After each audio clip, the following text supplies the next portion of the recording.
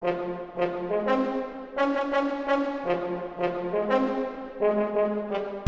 to the Improve the News podcast for Thursday, January 5th, my birthday, 2023, where we separate the spin from the facts. I'm Adam Clark. And I'm Melissa Topshire with your top stories today. And happy birthday, Adam. Thank you, Melissa. Mitch McConnell becomes the longest-serving Senate party leader. Russia revises the McKeefka death toll to 89. Florida Governor DeSantis is sworn in for a second term. Sri Lanka announces its first election amid recent unrest. The suspect in the killing of 4 Idaho undergrads agrees to be extradited. Jerusalem's Anglican Archbishop denounces the desecration of a cemetery. Colombia's ELN rebel group denies agreeing to a ceasefire. FTX founder Sam Bankman-Fried pleads not guilty. Twitter says it will allow political advertising. And the U.S.'s FDA approves the sale of abortion pills at retail pharmacies. In our first story, McConnell breaks the U.S. Senate leadership record. Here are the facts as agreed upon by Fox News, PBS NewsHour, The Hill, Bloomberg, and The Independent. Senator Mitch McConnell became the longest-serving Senate party leader on Tuesday, surpassing the late Senator Mike Mansfield, Democrat of Montana. McConnell became party leader in 2007. McConnell celebrated his accomplishment by delivering a speech to the Senate floor, during which he recounted the history of past party leaders and their respective styles, and even praised Mansfield. The 80-year-old McConnell was elected to the Senate in 1984, serving a stint as Senate GOP whip from 2003 to 2007 under former Senate Majority Leader Bill Frist, Republican of Tennessee. McConnell, who defeated a challenge to his leadership late last year, has been a crucial player in the party and Senate during his tenure. In 2011, he orchestrated a deal that put a limit on government spending and raised the debt limit. More recently, he made sure Republicans had a large say about what was in the $1.7 trillion omnibus spending bill late last year. Other highlights of McConnell's career include negotiating a deal in 2012 that made Republican President George W. Bush's tax cuts permanent, and voting for President Biden's $1 trillion bipartisan infrastructure plan in 2021. McConnell's hold on his Senate position especially contrasts with the House, given House Minority Leader Kevin McCarthy's struggle to become Speaker of the House. Thank you, Melissa. On our Improve the News podcast, we separate the fact from the narrative spin. Here we have 2 narrative spins, the first being a pro-establishment narrative, and it's provided by CNN. McConnell is the archetype of a strong and intelligent statesman. He has demonstrated a willingness to reach across the aisle, enjoying good relationships with many high-ranking Democratic leaders. Indeed, his style of politics has been marked by compromise and the ability to craft fair and intelligent deals. Even as the Republican Party experiences internal strife, McConnell's political acumen has guaranteed his position as a top leader. And the establishment critical narrative is provided by Breitbart. McConnell is just another establishment snake in the grass who only looks out for big business and the political class. His laundry list of betrayals to the conservative movement include an ever-increasing national debt, continued illegal immigration, the stagnation of real wages, bailing out banks in 2008, and enacting Obamacare in 2010. More recently, he has enabled Biden to pass leftist policies, including giving Ukraine billions in aid, tightening gun laws, and attacking MAGA Republicans. Boy, they either like McConnell or they don't like McConnell. There is no middle ground on this. There is not, and it's really funny to see it come from the right now. Yeah, either you're on the bus or you're off the bus. If McConnell's not playing along, they're not liking him. I think it's looking like it's a good time for McConnell to think about retirement. Yeah, let's go enjoy yourself. Go enjoy the rest of your life. You're 80, Mitch. Come on. Yeah, Your kids are going to take the car keys away from you soon. I mean, get some driving in. Go to Winnebago. See the country. There you go.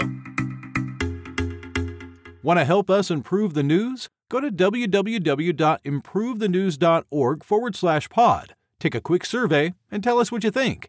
Now back to the news. It's day 315 in the situation in Ukraine as Russia revises the McKeefka death toll to 89 and blames phones. Here are the facts as agreed upon by TASS, Fox News, and Ukrein Forum. The death toll from a New Year's Eve attack on a temporary Russian barracks in the Donetsk city of Makivka has risen to 89, Russia's defense ministry said late on Tuesday. Initially, 63 soldiers were reported killed, but the figure rose following further searches of the debris, the ministry said. In a press conference, Lieutenant General Sergei Suruvkov told reporters that prohibited and large-scale use of personal phones was to blame. Suruvkov said this factor enabled the enemy to take the bearing and determine coordinates of servicemen location to deliver a missile strike. Required measures are being taken at present to exclude such tragic incidents in the future. On Wednesday, Suruvkov told reporters the Multiple Launch Rocket System, or MLRS, using which the Ukrainian armed forces had shelled Makivka, was destroyed by the return fire. In the attack on Drukivka railway station, in addition to 4 MLRS, Russia alleged to have destroyed 4 high-mobility artillery rocket systems, or HIMARS, munitions, and other vehicles. They also said 200 Ukrainian nationals and 130 mercenaries from, quote, the Foreign Legion were, quote, destroyed. Russia's claims on damages couldn't be independently confirmed. Without reporting military losses, Ukrainian media reported that the attacks on Druzhkivka destroyed the Altair ice rink and damaged a bus station, a church, and buildings of the Mann Hotel. There were no reports of civilian injuries. Meanwhile, in the last day, Russian attacks have continued to be recorded in the regions of Donetsk, Dnipropetrovsk, Kherson, Kharkiv, Mykolaiv, and Zaporizhia. 1 civilian was reported killed and 5 were injured in Donetsk, while 4 people were killed and 5 more injured in Kherson. 2 civilians were reported injured in Zaporizhia, and 2 more were injured in Kharkiv. Thank you, Adam, for the update on the situation. We've got several spins, starting with an anti-Russia narrative provided by Ukrinform. Russia's attacks on Druzhkivka are another example of its actions as a terrorist state.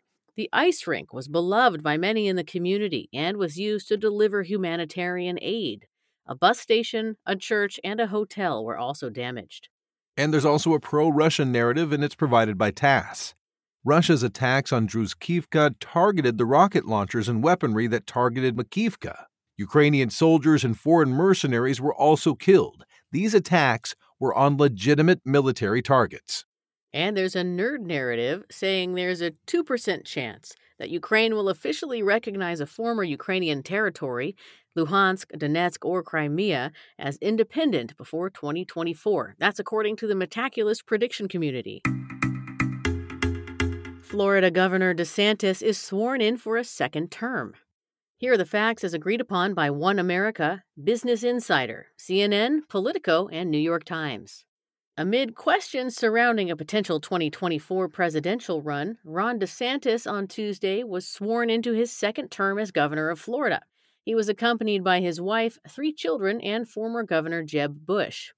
DeSantis took his oath in front of the state's capitol, where the Tallahassee streets were renamed Ron DeSantis Way for the day. He spoke before more than 4,000 attendees as banners hung behind him that read, "The Free State of Florida."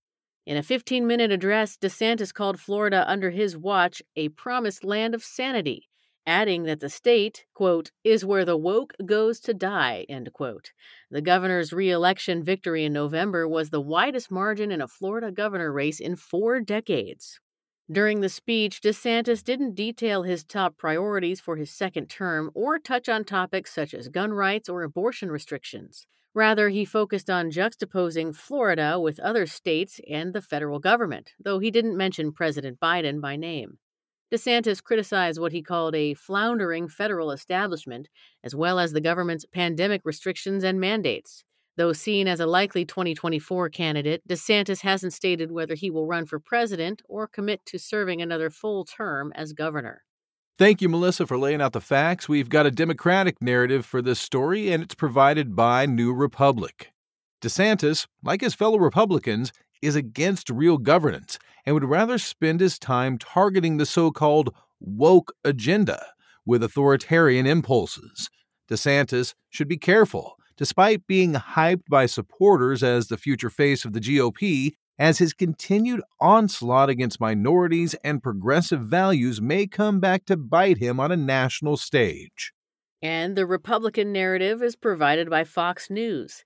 As the Republicans in Washington debate which establishment elitist to anoint as House Speaker, DeSantis' inauguration speech has inspired further praise and speculation surrounding the 2024 presidential run. Rallying against far-left ideology, global elites, and government overreach, DeSantis is not only a top contender for the White House, but someone who could co-headline the primary circuit with Trump. And the nerds of Metaculus have an opinion on this story. They say there's a 30% chance that Ron DeSantis will become U.S. president by 2029, and that's according to the Metaculus prediction community. Are people still saying woke? Is woke still such a thing? Really anymore? Not as much as an insult anymore. I think that got squashed because they realized how silly that was to use as an insult. This could turn around and be his downfall if he keeps it. It could be like what killed Hillary Clinton, that Pokemon go to the polls type thing where people just went, "Oh, really, Grandma?" Oh, yeah. If he's all, "Make sure you woke up and go to the polls," and people will be like, "Oh, Ron." Yeah, I have to kind of agree. I think Florida is a different state than the rest of the U.S. Not that it's alone in its thinking, but you might have to be a little more careful with your words on a national stage. I agree. I agree with that last statement there. I think some stuff might get thrown at him if he's not careful. I did miss the word woke, though. I'm glad to see it's back. Sri Lanka plans to hold its first election since unrest. And here are the facts as agreed upon by Al Jazeera, Times of India, Economy Next, RFI, and Colombo Page. Sri Lankan officials announced on Wednesday that local government polls would be held by the end of February, marking the country's first nationwide elections since former President Gotabaya Rajapaksa fled and resigned in the face of widespread protests. The National Election Commission stated it will accept nominations from January 18th to the 21st for the local council polls, which had been postponed since March of last year, adding that a date for the elections would be set a week thereafter. Elections need to be held before March 10th, as members of the local government bodies must be appointed by March 20th. But a writ petition has also been filed before the Supreme Court, asking to suspend elections due to Sri Lanka's ongoing currency crisis. This comes after the Election Commission disregarded attempts by Parliament-elected President Ranil Wickremesinghe to stall the polls on claims that the crisis-hit country cannot afford to pay the $27.6 million they would cost. Inflation has reached a near 70% record this year, as the country has faced acute shortages of electricity, food, and fuel since late 2021, with the former Rajapaksa government defaulting on Sri Lanka's $46 billion external debt in April. Last week, Sri Lankan Minister of State for Finance Shihan Simasinghe declared that the government strongly believes that the International Monetary Fund, or IMF, will formally approve Sri Lanka's $2.9 billion bailout in the first quarter of 2023. Thank you, Adam. We'll start this round of spins with Narrative A, provided by Nikkei Asia. Local elections must be welcomed as the first step to restoring normalcy in Sri Lanka, following months of nationwide protests, along with political and economic turmoil. Softening dissent and providing stability for the country, however, will require general elections so as to ensure those implementing reforms have a public mandate. And Narrative B is provided by FT. It should be evident by now that elections alone will not solve the Sri Lankan crisis, as it has been engendered by the very nature of the country's political system, which has focused on short-term planning for more than 75 years. Though Sri Lanka is bankrupt, politicians remain unable to join efforts to agree on an economic framework to lift the country out of its chaos. The suspect in the University of Idaho murder waives extradition. Here are the facts as agreed upon by CNN, Fox News, ABC, Newsweek, and Media Entertainment Arts Worldwide. Brian Kohberger, the 28-year-old suspect in the high-profile murder of 4 University of Idaho students, agreed to waive his extradition from his home state of Pennsylvania and face murder charges in Idaho. Kohberger left Monroe County Correctional Facility in Pennsylvania and is in the custody of state police, according to Warden Gary Hadel. He was scheduled to land in Moscow, Idaho on Wednesday, but his arrival has not been confirmed. He was arrested last Friday as the accused murderer of the 4 students who died in November 2022, with law enforcement using DNA from public genealogy databases to identify him before tracking him to his home state. Former FBI agent Jennifer Coffindaffer says that she believes Kohberger intends to go all the way in defending himself, but he may be willing to accept a plea deal if the DNA evidence against him is overwhelming. The case has garnered national attention, though information has been sparse. Police say that they can't reveal more details at this time, but information will become public as the trial proceeds.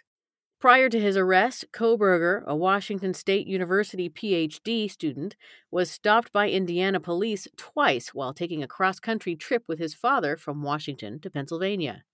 Melissa, thank you for the facts. Our narrative A is provided by Fox News.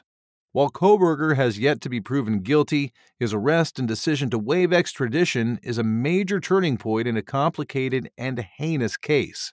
The suspect, ironically hailed a brilliant academic in the field of criminology, made some of the most elementary mistakes that led to his arrest. It's now time for the full force of the court to bring justice for the victims and their families. And USA Today provides us with narrative B. While this latest development is a breakthrough, Kohberger should be presumed innocent until proven guilty, and no conclusions should be drawn before this trial plays out. Authorities should be left to investigate, and the victims' families should be allowed to mourn without the intrusion from social media, which has tainted an already tragic case with rumors and speculation. The Archbishop says desecration of a Jerusalem cemetery is a hate crime. And here are the facts as agreed upon by Al Jazeera, Times of Israel, Sky, BBC News, Foreign Affairs, and ABC.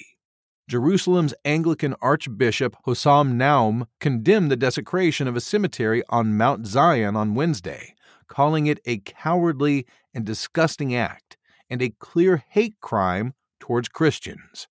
The Archbishop's comments were in response to video footage allegedly of 2 Jewish men who vandalized, toppled headstones, and damaged grave sites at the Protestant cemetery on Sunday afternoon.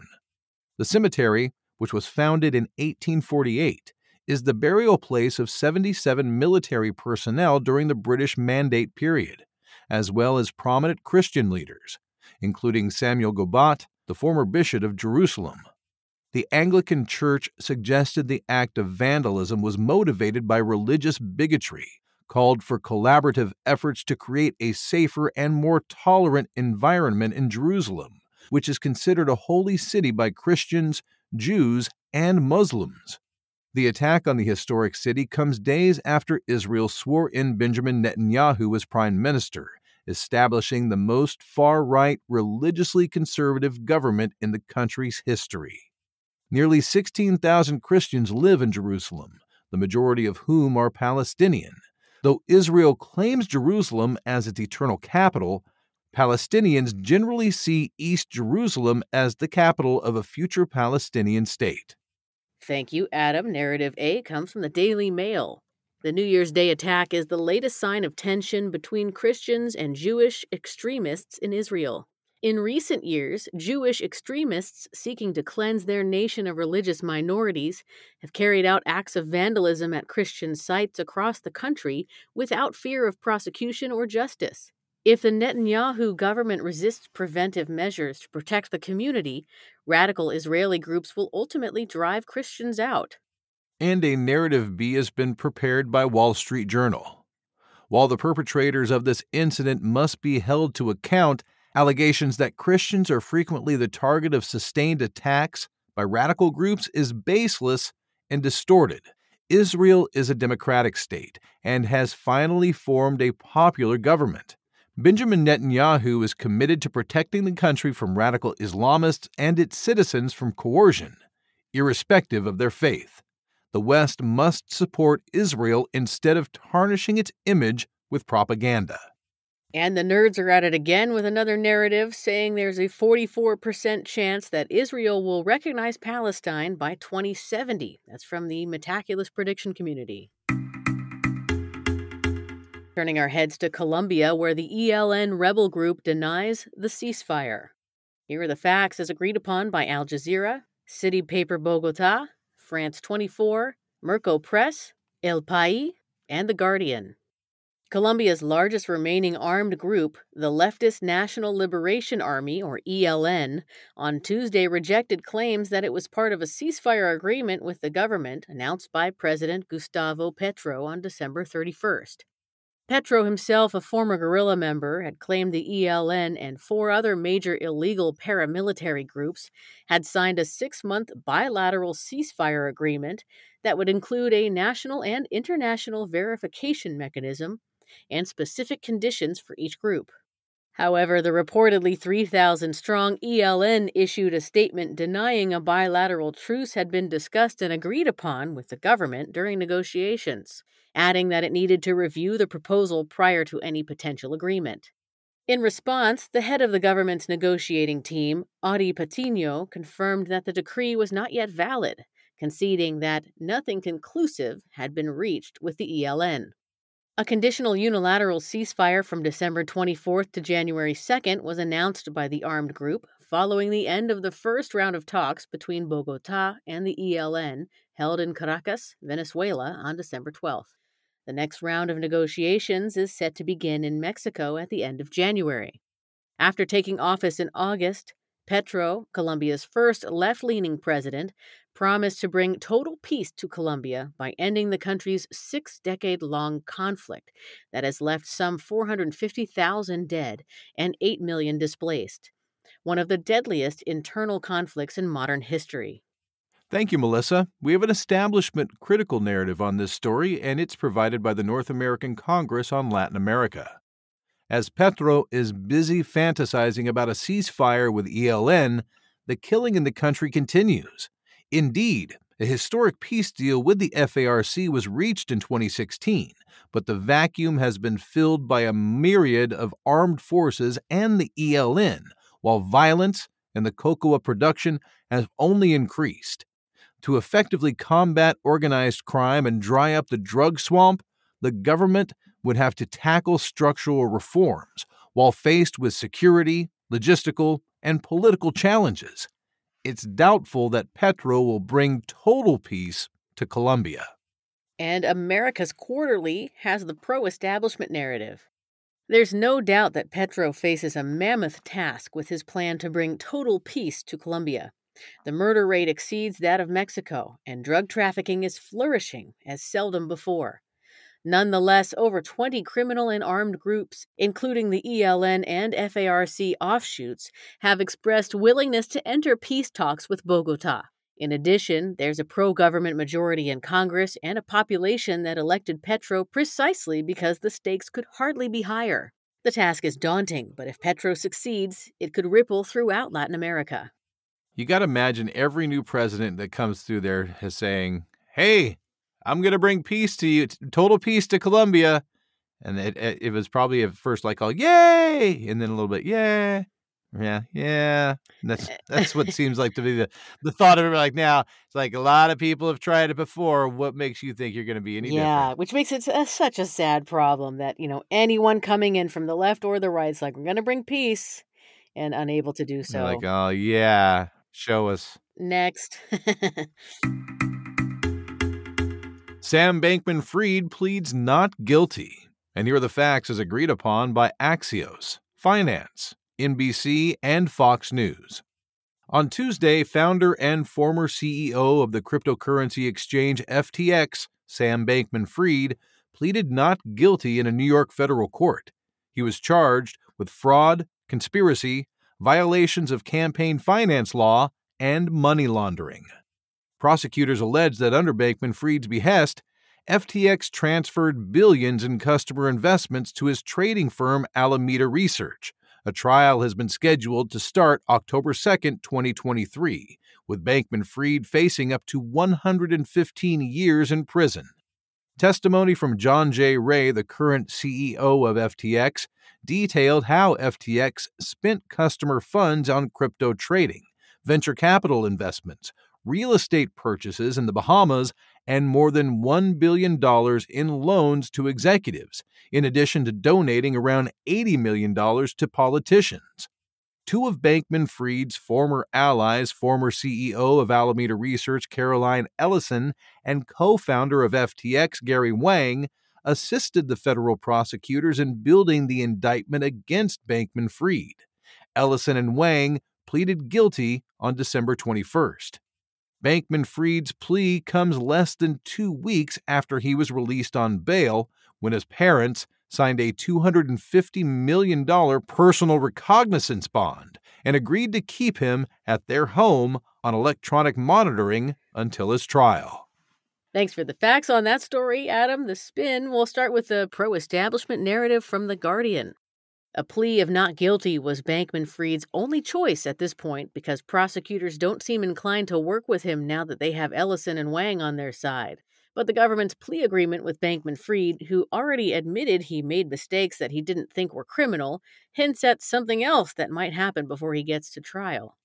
And there's an establishment critical narrative provided by InfoWars. Oh, wait, isn't this that guy's Alex Jones? Yeah, we've been quoting InfoWars quite a lot.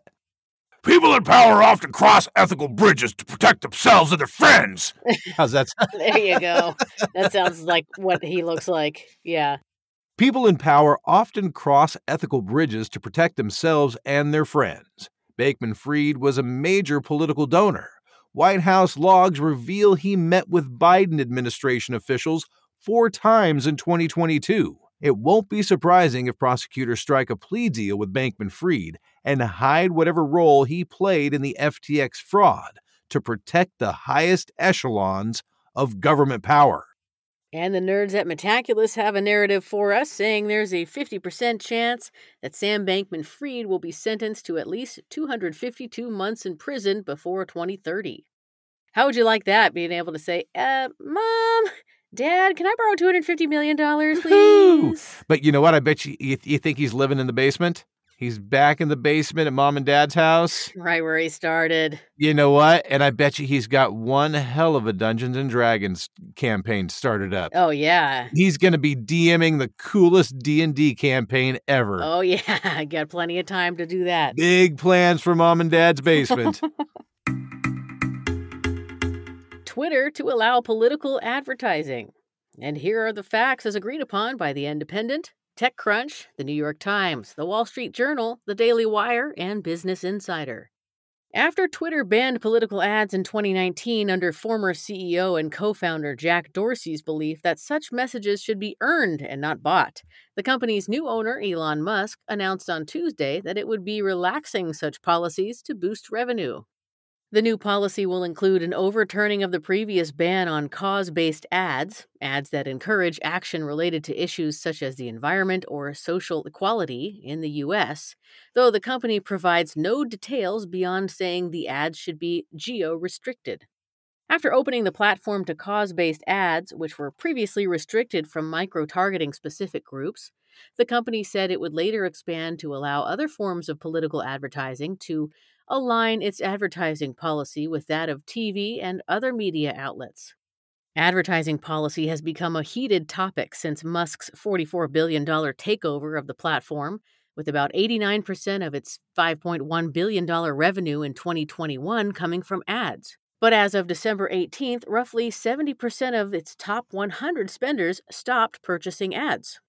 The new policy could open up a new source of income as the 2024 election approaches, on top of its new $8 per month Twitter Blue subscription service. Political ads are a multi-billion-dollar business in the U.S., with nationwide digital advertising for political campaigns in 2022 exceeding $3 billion and over $1.5 billion spent on the 2020 presidential race alone.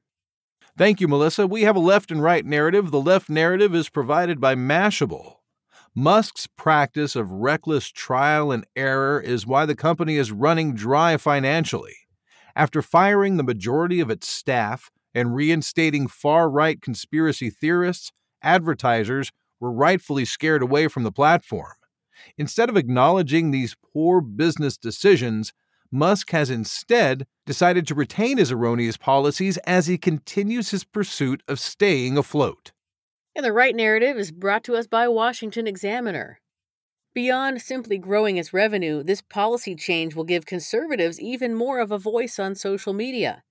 After already opening up previously censored free thought surrounding COVID, disenfranchised political candidates and advocates will now be able to amplify their messages at a time when corporate government censorship is being brought to light. Our final story is out of the United States, and the FDA has allowed abortion pill sales at retail pharmacies. And here are the facts as agreed upon by Washington Post, New York Times, the FDA, Reuters, and the White House. On Tuesday night, the Food and Drug Administration, or the FDA, announced a regulatory change to allow retail pharmacies to dispense abortion pills in U.S. states where medical termination of pregnancy is legal. Previously, the drug mifepristone, the first pill used in the two-drug regimen for medication abortions, could be dispensed only by a handful of mail-order pharmacies or by specifically certified doctors and healthcare facilities. The regulatory change allows pharmacies that complete a prescriber agreement form and agree to abide by specific criteria to dispense abortion pills in their stores and by mail order if patients carry a prescription from a certified prescriber. More than a dozen U.S. states have moved to ban or restrict abortion since the U.S. Supreme Court ended all federal protections for abortion when it overturned Roe v. Wade last year. This comes in the wake of President Biden's August 2022 executive order in response to the Supreme Court decision, aimed at protecting access to reproductive health care services. Thank you for the facts, Adam. We've got a right narrative spin that comes from The Spectator. This move endangers women with its dishonesty over the risks of abortion pills, which have led to at least 3,000 women suffering complications and 28 deaths since their approval, and provides no protection to unborn children who may survive. The Biden administration's pro-abortion extremism will further allow retail pharmacies to funnel abortion pills into states where abortion is banned, an act that undercuts the Supreme Court's verdict. There's also a left narrative on this story provided by New York Times.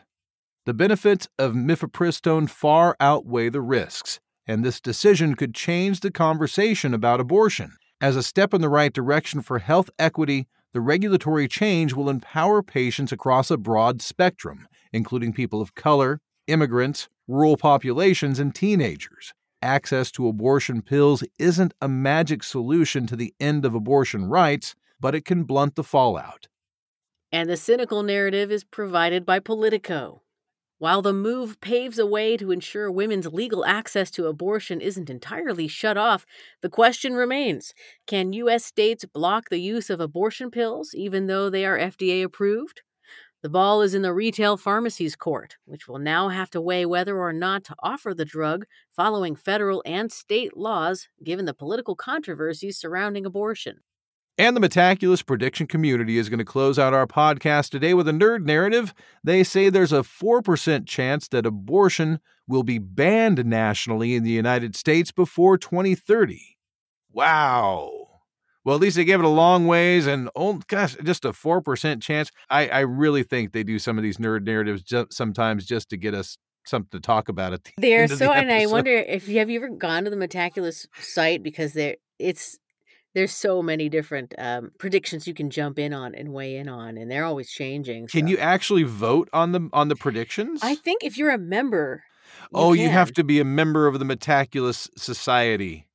Right. Right. But it's kind of like a fun statistical, I don't know, it's kind of a nerdy way to gamble. Is it like the Masons, do you think? You think it's something kind of creepy like that? They got kind of rituals to be a Metaculus prediction. I predict that we'll never figure out what it actually is, the Metaculus prediction community is. Are you saying there's a 0% chance we're gonna understand the Metaculus nerds? And that's according to the Metaculus prediction community. Unofficially. Unofficially. Thanks for listening to the Improve the News podcast for Thursday, January 5th, 2023. Each day, we use machine learning to read about 5,000 articles from about 100 newspapers and figure out which ones are about the same stories. For each major story, our editorial team then extracts both the key facts that all articles agree on and the key narratives where the articles differ. For more information on Improve the News, please visit our website, improvethenews.org. You can also download the Improve the News app on the Apple App Store or Google Play. For Adam Clark, I'm Melissa Topshire, inviting you to join us next time on Improve the News. Happy birthday to me! Happy birthday to you! Happy birthday to me!